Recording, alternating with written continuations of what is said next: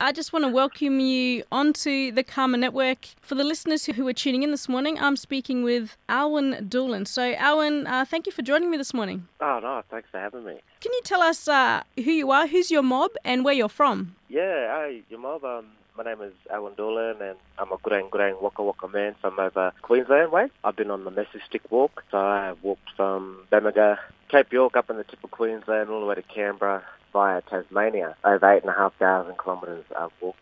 Over a whole year, actually, 365 days. It's taken me to the exact date it took me to get to Canberra to put notice to the Australian government. What was it that made you wake up one morning and say, yeah, I want to do this walk? What inspired you to do this? Over time, just that kind of spiritual build-up of being disconnected and trying to find my identity within the colonial system and then the traditional way within my community. I was conflicted on both sides of learning different history from outside and within inside.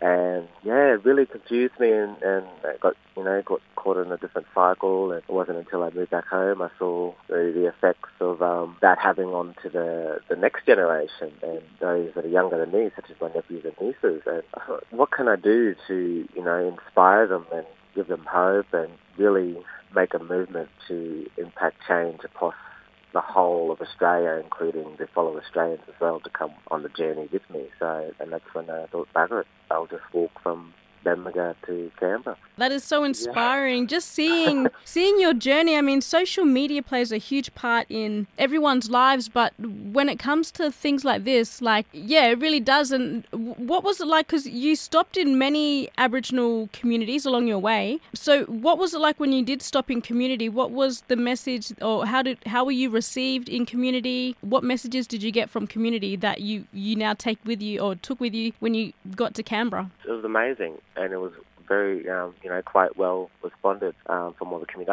I went through over 50 nations, and across the board, the main aspect that the communities were talking about, it was self-determination. And those messages there were collected in traditional form, put on the message stick and also on paper. And, it covers a whole broad range of the socioeconomics from just the colonial impositions that we're still facing and from government policies that aren't working. The structures are mandated from the mind frames of a Western society and not from our ways of the land and the living. So that was, it opened my mind and it opened my knowledge to be more wiser and more aware of the fact that really things actually need to change, and it's much more deeper than the whitewash education that we get taught within the school. So I'm glad and very privileged to have had that opportunity to collect those messages and share that out on a broader range on my social media. Wow, over 50 nations. Do you think, after going through those communities, was it the same message that the different communities were sort of coming to? Yeah, of course. And, and I also found along the way there was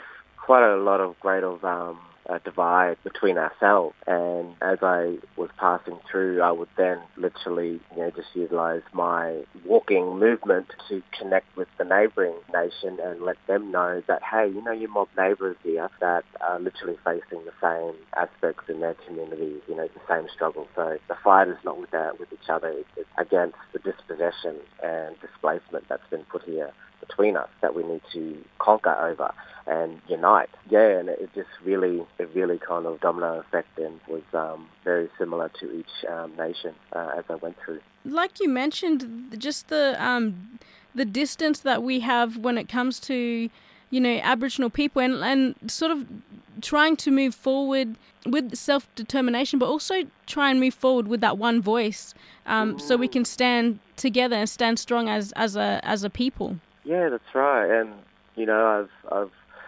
always mentioned that, this message stick is not about me. I'm literally, I know that I'm the one carrying it. I've done such the hard yards, but it's an open forum.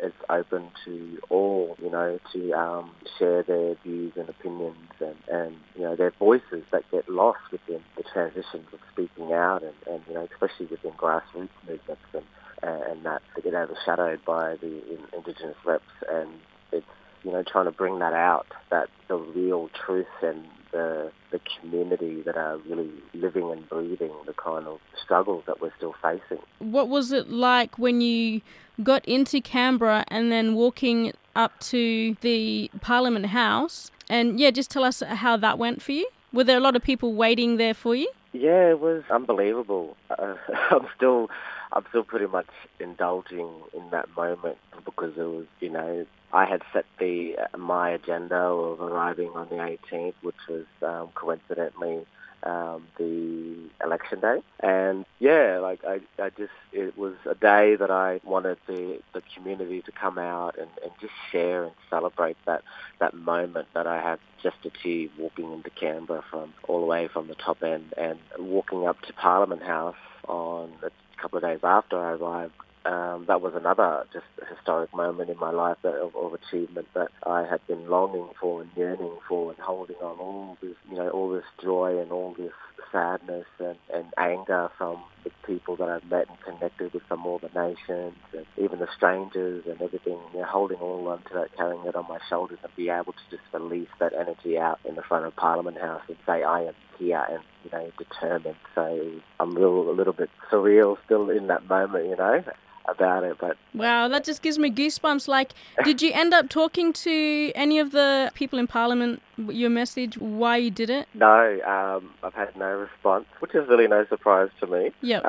But that's the thing. I think maybe it's kind of gone in favour of me that I now have a time frame to recuperate my body and also connect with community here and also put out onto my social media, which is growing, to put out and say, hey, mob, we've got time now, let's gather and let's put our thoughts together and let's start drafting up solutions. And when time comes, when the newly sworn government is in, then we are ready, we're prepared and this is how it's going to look like. What message do you have for mob out there who are feeling discouraged, who are feeling let down by the government and, all the issues that we're faced with on a day-to-day basis?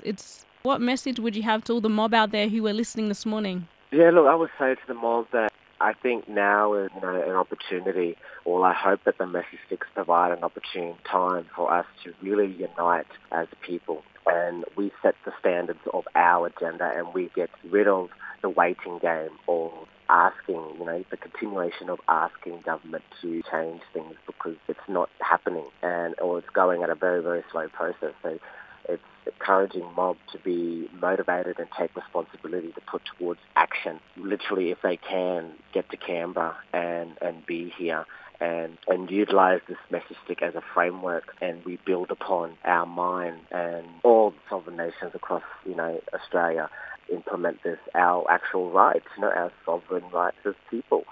And yeah, it's really just trying to get mob to get up and stand up and be strong within it. It's all a part of everyone. This is not just me. What would you like to see in the future? What would you like to see in the future when it comes to our government? Yeah, I would love to see us establishing our sovereign governance.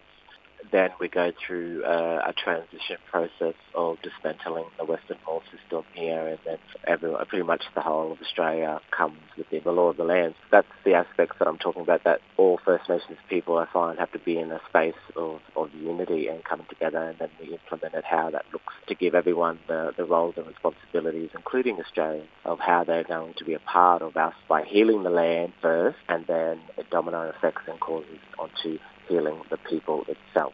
Yeah, that way we can make those decisions for ourselves without having to ask or have any allegiance to the British monarchy or any other affiliations but our own, which is this law that's our system practices that have always been here. Thinking about this month, like May, you walking to Canberra, the day of the election, May is also like May 27th is also the anniversary of the Australian referendum in 1967. It's National Sorry Day. It's Reconciliation Week.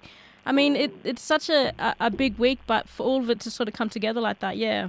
weird just how it happened like that, and it's even also, I think it's Reconciliation Week this week. And I think their theme is ground and truth. So I've been going out to community and just letting that truth be heard. Yeah. Whether they like it or not, it's got to be said and it's got to be owned. And we've got to take that initiative to accept it and inform the bedrock of Australia's cultural identity, which is Aboriginal history before colonisation. We need to own this history that we have now and not holding on to this guilt or whatever and denial, and stand up with it, and then move on together. Yeah, you've inspired a lot of people, even for me, I work in radio, but for us to be able to talk to people like yourself and get these messages spread out so, the rest of Australia can hear those words too. So, on that note, Alwyn, I would like to thank you for taking the time out this morning and talking to me here on the Karma Network. Well, good. No worries. Thank you, Lorena.